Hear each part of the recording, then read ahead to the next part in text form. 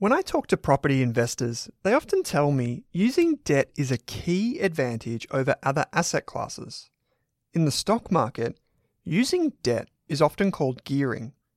The new BetaShares Wealth Builder funds, ASX ticker symbols G200 and GHHF, offer moderate gearing across Australian and global shares for investors who are comfortable with the higher risks associated with gearing their investments. You can discover how they work by visiting betashares.com.au. Please don't forget that gearing magnifies gains and losses, so read the relevant PDS and TMD on the website and consider if the fund is right for you. BetaShares Capital Limited is the issuer. Is there a Spotify Wrapped for investing?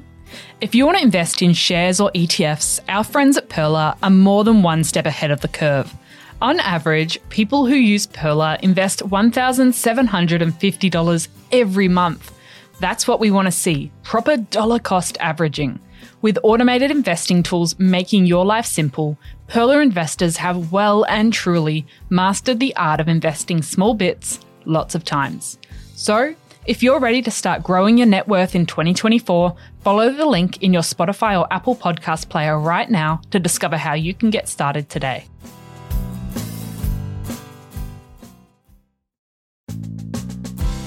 Welcome to the Australian Finance Podcast. I'm Kate Campbell. And I'm Owen Rask. And we're here to give you the tools and knowledge to invest both your time and money better. If you're new, feel free to jump in with our Starter Pack series that aired in early 2022, or our shares or ETF mini-series. We've got plenty to share with you in today's episode, but if you want to catch us on socials, head to Rask Australia on Insta and Twitter.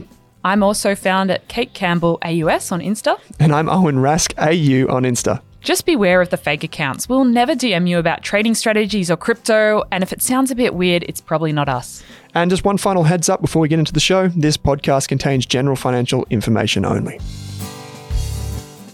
Wilson Chen, welcome onto the Australian Finance Podcast today. Thank you so much for having me. Really nice to see you again, Kate. Yeah, it's good to be recording in person, and we've got a very exciting topic to talk about today that you've kind of convinced me that we should be thinking a little bit more about. So I'm going to give you the opportunity to convince everyone else. But before we dive into it, can you give me the 30-second explainer on who you are and what you do day to day? So my name is Wilson.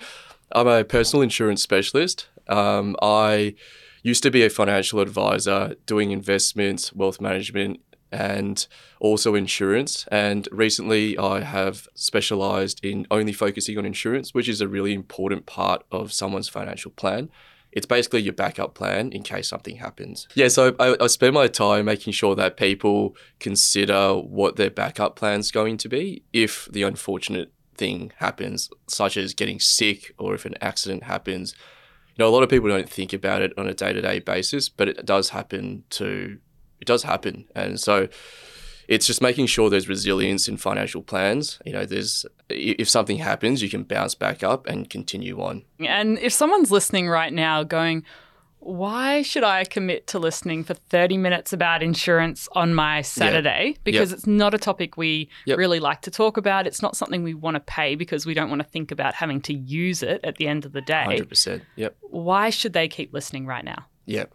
So consider this, you know, for most young people and not even so young people, everything that you do financially is dependent on your income. So your ability to save, your ability to eventually purchase a home if that's something that you want to do, pay your way through life, bring up your family, have enough investments, your ability to retire is all based off your income. And if you've got a family, your family's welfare is also based off of your income. So it's kind of the most important asset that you have in your life in terms of your finances. So making sure that if something was to happen to this asset, that it's protected is really important. You know, when I was doing full-time financial advisory holistically, you know, insurance was always a key part in someone's financial plan. Good financial plans and resilient financial plans always have a backup plan. It's not all about go, go, go. You also need to have a little bit of defense to your offense as well. So it's kind of the yin to the yang to investing. It's just making sure that and just recognizing that, hey, things happen and you can get unlucky. Just make sure that you're going to be okay and not everything's going to fall apart if that does happen to you. I love thinking about taking healthy risks with my finances, and that's something that helps me invest and take risks with my career. But I often think about also, how can I protect that downside? So if something, the worst case does happen, how can I stop that being as bad as it could be and make it a little bit more manageable? And so insurance is a really important thing that we should be talking about. But before we sort of jump into the nitty-gritty and the explainer, can you give us a broad overview of what life insurance, income insurance, and TPD insurance, so what each of them do? Yeah. So these are broadly called personal insurances, and they insure for your ability to do your work and then also your life. And then if you are diagnosed with a serious medical event like a cancer. So broadly, there are two types of disability insurance. And when we say disability, we mean your ability to do your work. So there's cover called income protection, which protects your income if you're unable to do your work because of any sickness or injury. So it could be mental, physical, or an illness that stops you from working, and it's there to protect your income. If it's something which is a bit longer term or permanent, then there's cover called total and permanent disability cover, which is a lump sum, which you might need at that point as well, because you can't work again. There's also cover called life insurance. This is there to pay a lump sum if you were to pass away or if you get told you've got a terminal illness as well. So it's generally used by people to make sure that the family is going to be okay, that they're not leaving, big debt burdens behind. It's more and more important if you've got, family independence. And then probably the last one is one where it's used to cover for medical expenses and just to make sure that there's no stress at that point or no additional financial stress, and that's called trauma cover. So there's 4 types of insurance. They all work together under the broad banner of personal insurances, but they're there to make sure that you've got that buffer or that that resilience in your financial plan in case something happens to you. And, the likelihood of that happening is really low. Most people won't get sick for a prolonged period of time, but it is one of those events where if it does happen to you, it's very high impact. Like it can derail your whole everything. You could spend 15 years saving and then have something happen to you and not have a backup plan, and it all goes down the drain. So it's one of those things where it's always worth considering and just having a think about and just knowing your options. Yeah. So with the different options there, does everyone need all 4, or do you often sort of need some at certain parts of your life and some at other parts? Yes, that's a really good question. So you definitely don't need all 4 at all times. It's really dependent on what your position is like. So if you have, a family, it may be more important for you to have life insurance, and especially if you've got a mortgage, because if you were to pass away, then your partner's lumped with a mortgage, a child, then that's something that's really important. But that would be really different to someone who was, say, a single, just 20s or 30s, trying to build up their investment portfolio, trying to save for a home, etc. Then you might need income protection a little bit more. So it's really dependent on where you are. And my philosophy is you don't want to pay for insurance you don't need. There's no point paying for life insurance if you don't need life insurance. You only need it when you do. And the general plan for people is as your wealth builds, as your kids get older, if you've got them, or as your investments grow, you generally need less and less need for insurance because you're building up all these other assets that, you do have. Your backup plan is your wealth on the side. So it's one of those things where it's a revolving thing depending on what's happening in your life, but it's definitely you don't need all things at all time. It's very dependent on what your position is. And that's why it's so valuable to actually talk to a financial advisor and insurance expert about this, because they can actually look at your situation and go, okay, at this stage of life with these responsibilities, this is what's appropriate for you. So you might not have to pay for all the types of insurances if they're not relevant to you now. Are there any other reasons why you see people find it difficult to access and connect with insurance in Australia? Yeah, it's something which isn't talked about a lot. You know, it's I mean, I've never talked about it with exactly. my friends. Yeah, it's something where it's always back of mind, and psychologically, we always go, it probably won't happen to me, which is true. Like statistically, it's true. You know, it probably won't happen to you, but there are people, and it could be you that gets, that can get unlucky. You know, it's something, because I deal with it all the time. I see all the stories and I hear all the stories, and some of those stories are just the most random, innocuous stories that you could think of. Like, a 30-year-old goes to Bali and gets Bali belly and passes away within 24 hours. Like stuff like that, where if it happens to you, it's just such a high impact thing.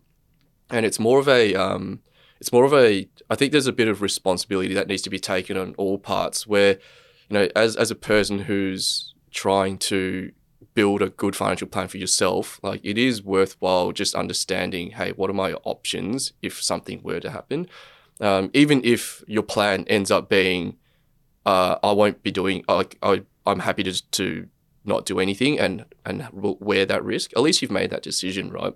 But in terms of just access, it's probably just not spoken about very much at all in terms of people's personal financial plans.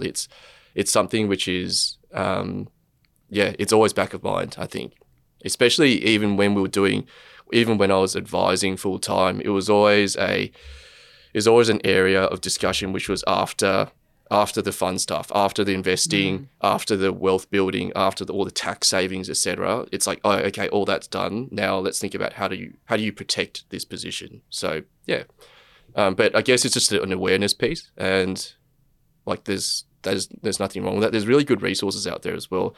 Money Smart, the government website, has it.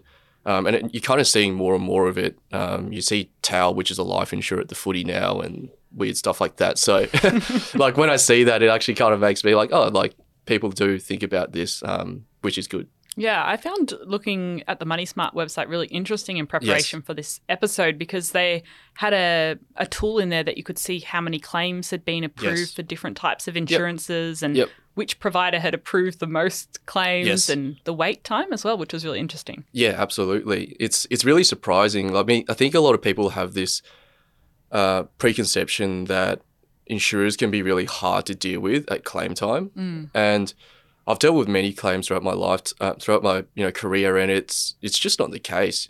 Statistically, more than 98% of life insurance claims get paid out. More than 95% of income protection plans get paid out, even if you go through just the default insurance that you have in your super, or if you go through an advisor.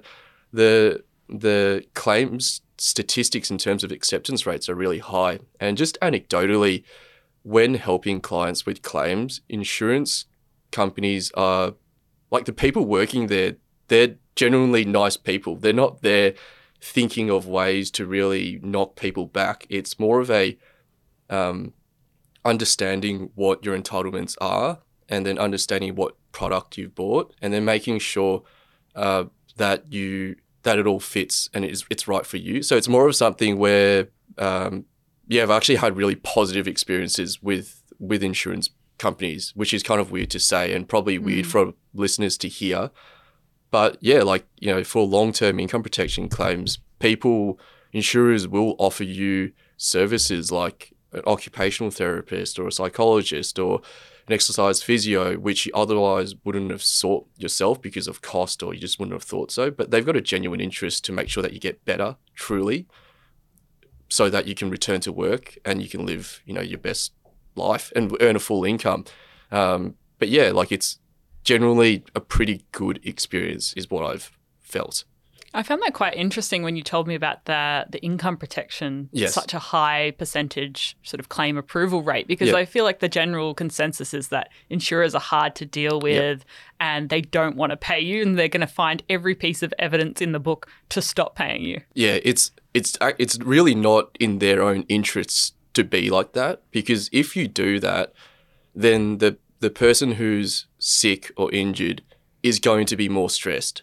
and then they will not get better and they will be on claim for longer. So there's a genuine interest by the insurers to make sure that people are supported to get better. They're contractually obliged to pay. So there's no, like, it's very clear. If you can't work because of sickness or injury and the doctor says, hey, you shouldn't be working, you're eligible for claim. Like, there's no two ways about it. There is also value in making sure that you are represented, I guess. So that's where, having an advisor or an insurance specialist can be handy as well. Not in terms of trying to make sure the insurer does anything sinister. It's more of what your position is and how to represent it, and what you're entitled to, instead of being, instead of not knowing, I guess, because the contracts are long. It is all about interpretation of definitions. What is disability? It's your ability to do your job.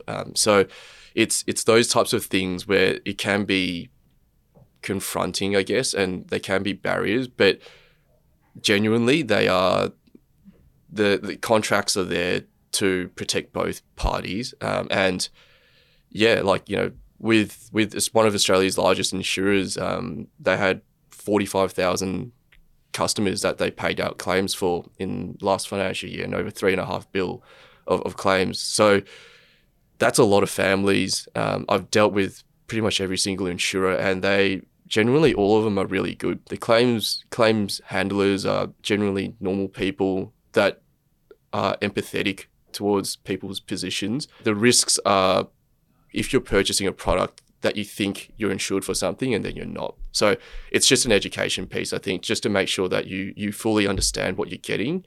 And if you do, then there shouldn't really be any problems. Or we haven't dealt with too many problems from that front at all. When might someone get pushed back? Like, have you seen examples in the industry where someone thought they were covered and it turned out they weren't? Yes. So there are situations where, cancer, let's use cancer as an example. It's defined as something, right? There's a medical definition for cancer. So if someone's cancer doesn't meet those medical conditions, that's when there could be problems. But we've found that in the past that, we've had moral claims paid where cancer definition didn't meet what was in the product disclosure statement, but because the client had to go through treatment, that's what the policy is there for. We made the argument that, hey, morally it should be paid, and they're paid. So it's one of those things where it's definitely not there to catch people out, and these definitions are updated and they're regulated, but there are holes in them, as in there are always situations where precedent needs to be set.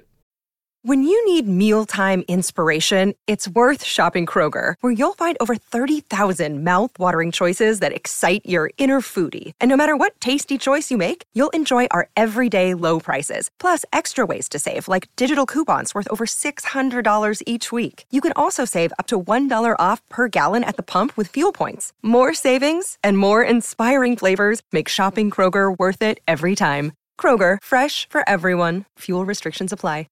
And what about what you have to declare? Because I think that's another issue that comes up a bit of how much do you have to tell your insurer? And if you don't tell them something and then you end up claiming for that, is that when that could be pushed back on? Yeah, definitely. So when you go through, it's an application process. So insurance isn't just offered to anyone. You need to apply for it. And when you apply, they do ask you questions about your medical history. It's really important to tell the truth. But you don't need to tell them anything that they don't ask you. So the questions go around your family's medical history, your own personal medical history, whether you've had diagnosis where you're getting treated for something at the moment. It's really important to kind of consider these insurances when you're younger, I guess, before things happen to you, because generally, it kind of makes sense that if you've already had something happen to you, it's very hard for someone to insure you for that thing happening again. Say, if you've had if you've had a heart attack before, no insurer is going to insure you for having a heart attack in the future, kind of thing. So, yeah, it's an application process because you are dealing with a lot of money at the end of the day. You know, if you are insuring for $1 million of life insurance, it's $1 million.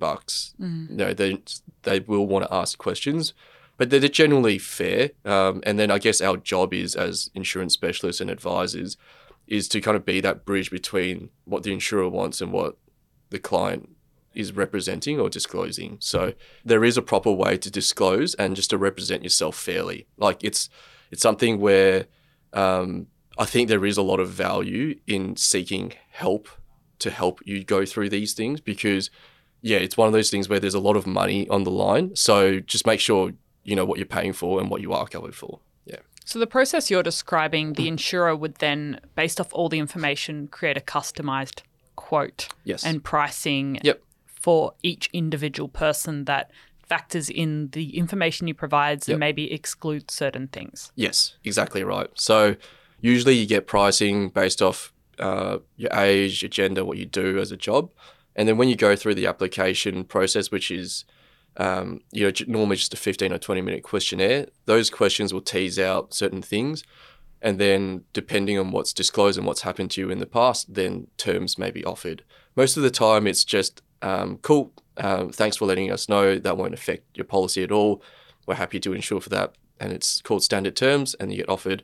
Or if it's something where, hey, you've hurt your back in the last year, we will take a 3 or 4 year period before we'll cover your back again. So you might have an exclusion for that period of time and then you get it reviewed and have it removed later if that's still the case. Yeah. So it's a review process. You kind of have to keep on top of it on a annual or biannual basis, I guess. And yeah. Okay. So it's probably at this point that we should differentiate between the insurance we've just discussed and also getting default insurance inside of superannuation. So many people listening may actually have insurance already through their superannuation fund and they didn't necessarily have to go through any of this process. It just was there. Correct. So the regulators and the people who make policy for Australians understand that most Australians need some level of this cover, even though they don't know what it is, kind of thing. So a lot of the time, most people will have default levels of life insurance. They'll have default levels of total and permanent disability insurance and income protection through their super funds. It's just a default level and it's not there and it's not customized to your needs and what you are doing in life. For example, you might have life insurance like when you don't need life insurance. You might have a really small amount of income protection when you've got a really big mortgage. So it's making sure that what you're paying for is relevant to what your position is. But yes, you do. Most people definitely do have some level of cover there. So just make sure that you're paying for, like, you're getting value for what you're paying for, and it's actually relevant to what your position is. Because, yeah, when you might need it most is a time where it could be, you don't ever want to go into a situation where you go, oh, I should have thought of that, or yeah. I'd imagine most Australians wouldn't even know what level of cover they have with their insurances until the point hits where they go to claim on that insurance, especially within superannuation. Yeah, I've everyone that I've spoken to, most people don't really know, but it's important. It's really easy to check out. So when you get your next annual statement from your super fund, don't just ignore it. Have a look at it. See what you're paying for. You could be paying a couple of $100. Some people might even have $1,000 worth of premiums in there, which they don't even know that they're paying. So just stay informed. Look at your investments. Look what you're invested in. Look who your beneficiary is. Look what type of insurance is in there, and just make sure it's all ticked off because it's all part of your financial plan. So, and it doesn't take much to set it up and get it right. And it's always easier to get it right before something happens than trying to do it after the fact. Yeah. Do you find most people, once you do look at the default level of cover they have in their superannuation fund, that maybe they do need to adjust it a little bit to be suitable for them? Yeah, pretty much 100% of people. Yeah. Every time, yeah. Like if you look at it, you go, oh, what do I need this for? Yeah, it's really something where, because it's just a default level, which is You just might be in a high-risk job or something correct, like that. which is just given out to everyone. It's really important just to customize it to yourself, because again, you don't want to be paying for insurance premiums which you don't need, and then you also want to be covering off the risk that you do want to cover off on. So it's really not a long process. It's like it should be kind of like a part of life admin, just to tick it off once, and then also make sure you look at your beneficiaries. Like in terms of your superannuation, it's really important to know where the money is going to go and how it all flows if something was to happen. So yeah, definitely have a look. Is that something you can call your superannuation provider and ask them, how do you change your level of cover? That's something you can do through your super fund? Yes, you can. So Yeah. you can definitely do that through your super fund. Insurance, so your super funds aren't the ones insuring their customers. It's an insurance company which is operating, through, like, the insurance is offered by an insurer through the super fund, if that kind of makes sense. You can go through your super fund to make changes to your insurance. Yeah, definitely. Why do you think it's more helpful to speak to a financial advisor, an insurance specialist about this, knowing that you are one, but sort of on behalf of the industry, why do you think it's important to get someone to look at your own situation? Yeah. It's the main point is, at the point which it's most important, at claim time, you have someone there that's on your side, and you have a single point of contact who's there to help you throughout the whole process. Because if you're sick or if you're unable to work, it's a really stressful time. Like, I've seen it. You pretty much just want to get better. You don't really want to deal with mountains of paperwork. It's basically having someone on your side. That's just like, that's emotional. It's a support thing as well. Insurance specialists and advisors will usually compare, across a bunch of insurers to kind of find the best product for you. So we operate very similarly to mortgage brokers, where you go to a mortgage broker to find the best bank to fit your position. That's exactly what an insurance specialist does, and that's also what advisors do. They will fit the best product to your position. So by going to your superannuation fund, it's basically the same as walking straight into CBA and asking for a loan. They'll give you a loan, but it may not be the best loan for you and for your position. Yeah, they're only going to offer you They can only offer you one product, because that's what they do. But I would rather someone just get, one product than no insurance at all. So yeah, it's something, horses for courses. If you want to just deal directly with your super fund, cool. But there are options out there where you can have someone on your team, and then they're usually free as well, just like mortgage brokers. Yeah, I guess that's probably the other question. Yeah. How do insurance specialists and advisors offering insurance get paid? I think a lot of listeners would probably want to know that. Yeah, absolutely. So insurance advisors and some advisors choose not to take commissions, but we get paid via commissions. Exactly how, comparing with the mortgage brokers again, it's there's two ways to get paid. You either get charged fees for service, or you can get paid a commission by the insurer for the work that's done. And the commission is for the purpose of helping someone through the whole process, through the claims process. So there needs to be a way to, for people to get remunerated and to work in this space. It's really important to note that insurers all pay the same rate. So there's no kind of conflicts of interest in terms of trying to put a client into a particular insurer because they pay you more. It's all about fitting the right product to someone's needs. And that's how it all works in terms of remuneration. Yeah, that's probably, that's good to know, because there's no incentive for you to choose one over the other. It's more just finding the right product. Are you able to share any client stories recently where you've been able to help them through that process and make it easier? There's someone that we've supported through this process we'll go back to that example that I pointed to earlier, where they had a cancer and it didn't meet the exact definition of an insurer. So the insurer initially knocked them back saying, hey, it doesn't meet the definition. But then we were able to just go, hey, the point of these policies are there to make sure that people don't have financial stress when they need it. And this person is going through a treatment.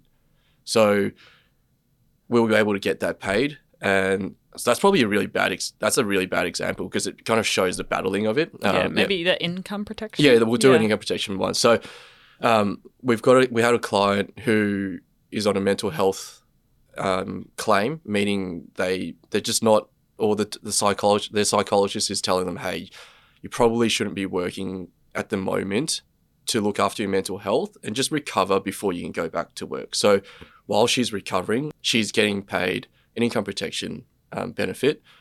But at the same time, it's not just, here's money, good luck, and wait for you to get back to work. They've come back to me with really good feedback saying, hey, the insurers offered me to, work with an occupational therapist. They've offered to work with a exercise physiologist.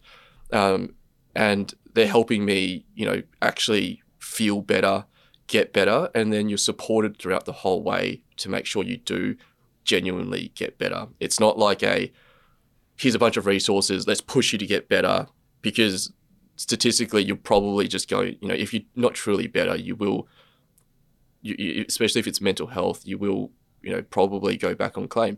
So for them, it has been really eye-opening in that it's really shown that all parties actually have a genuine interest in making sure that person returns to full health, which is really good to see, because otherwise, if she didn't have this policy, there'd be mortgage stress, kids stress. It'd just be impossible to get better. But there's heaps of other stories where people get, your cancers, if get put into, unfortunately, into a wheelchair or something like that, where those claims are a bit more straightforward. If something happens to you, then we just have to prove that it's happened to you, and then the money is usually paid out really quickly. Yeah. And if you're speaking to an advisor or an insurance specialist about potentially getting any of these insurances, are there any sort of questions you would be asking this person? You just want to make sure that you understand everything that you're being advised on. So don't be afraid to ask all the nitty-gritty questions, and don't be afraid to make sure that you're really comfortable before you proceed with anything. So with insurances, it's always a cost versus value thing, right? You could insure for the whole world, but it would cost an arm and a leg. So it's just making sure that your advisor or your insurance specialist understands you and what you care about, and then making sure that they fit that product to you in a cost, in a way which is affordable. It's just making sure that you're well informed and you're comfortable before proceeding. So don't be afraid to ask those questions. I think from the other side, the person that's getting asked the questions, I always appreciate it when people engage and ask more questions rather than not, because then, it's just better for everyone, I guess, if everyone's fully informed before proceeding. Yeah. So you want to know exactly what you're covered for, exactly, how much it costs. Ask the advisor why they think you should have this particular insurance. Yeah, correct. And if what they've advised, isn't, you don't feel fully comfortable with it, don't be afraid to ask, is there a way we can redo this? I don't really feel comfortable about this part. Is there a way I can do, is there a way I can reduce cost? Is there a way I can increase cover, etc.? So there's always ways to change the product and to fit the right product to someone. There's always a way to make that work. Yeah. So if someone listening to this is going away and going, okay, I do want to do something about my insurances. I'm not really quite sure where I should start. What's the best starting point for people? Yeah, I think the Money Smart website is a really great website just to get a basic understanding of what these covers are. We'll also link a document in the show notes, which will just be a 1 or 2 pager, which will summarize all this and where you can get help and more information. You can also check out my website as well, which is welifeinsure.com.au. What's the number one thing you want listeners to take away from today's conversation? Whether it's insurance or not, make sure you consider what your backup plan is if something was going to go wrong. It doesn't always have to be insurance. You can use your family is also another factor. If you've got a bunch of assets which you can lean on if something was to happen. But just think about what is your backup plan if something was to happen. It's really, really important, especially if you have other people depending on you. It's a core responsibility to make sure that, hey, these things are considered and ticked off. You never want to be in a position where you go, I should have thought about this, and it's too late. It's a low cost, high impact kind of thing that you can do for yourself. And it's a really, really important part of everyone's plan as well. Yeah, and we all want to have our financial house in order. We love thinking about investing for the future, but we also need to think about how we can protect ourselves and our family if the worst situation does happen or we're out of work for a period of time, so we can protect our income source and keep paying for all of those day-to-day expenses since life's pretty expensive at the moment. Well, Wilson, thank you for giving us an overview of everything in today's conversation. We'll link resources to everything in the show notes so everyone can have a deeper dive into that. And I think we also have a free course that touches on insurance on Rask Education, so I'll link that in as well. Awesome. Thank you very much for coming on the show today. Really appreciate it. Thanks, Kate. Thanks for listening to this episode of the Australian Finance Podcast. We hope you learnt something new and were able to take one thing away from this episode. If you're keen to learn more, head on over to Rask Education and take one of our free money and investing courses. You could even become a Rask Core member for less than your Netflix subscription each month. And don't forget to subscribe for new episodes in your inbox every week. Plus, if you enjoyed the show, we'd love you to leave us a 5-star review on Apple Podcasts or Spotify and send any questions our way via the link in the description. And before we go on, did this podcast contain personal financial advice just for me? Absolutely not, Kate. Our podcast actually contains general financial information only. What that means is the information does not take into account your financial needs, goals, objectives, or even your situation. So because of that, it's important that you consider if the information is appropriate to you and your needs before acting on it.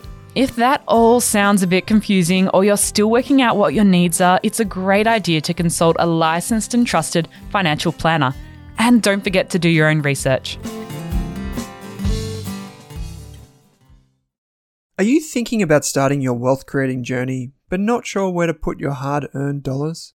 InvestSmart can help. InvestSmart offers a free quiz that makes it easy to find the right InvestSmart ETF portfolio to help you reach your goals. Just visit investsmart.com.au and hit Get Started. Answer a few simple questions about your goals and how much you want to invest, and you'll get a tailored statement of advice with a portfolio recommendation. You can visit investsmart.com.au for a no obligations free statement of advice. This ad is brought to you by InvestSmart Advice, AFSL 334107. For more than a decade, I've been hunting for the best investors and their methods, strategies, and tools for investing. After years in the industry, countless books, a few degrees, and 1,000 podcasts and live shows, I've rolled this accumulated knowledge into something called Rask Invest. If you've ever heard me talk about a core and a satellite, active and passive, true long-term compounding, or you simply want to know exactly how I would invest, now is your chance. Rask Invest is our new investment service, designed for all types of investors who want professional management of their core portfolio at a low cost from a team they trust. Rask Invest helps you automate your wealth creation and passive income. Simply click the link that says Invest with Owen in your podcast player to join one of our live platform walkthroughs or book a call with us. You can also view the Rask Invest PDS and TMD and get invested with me.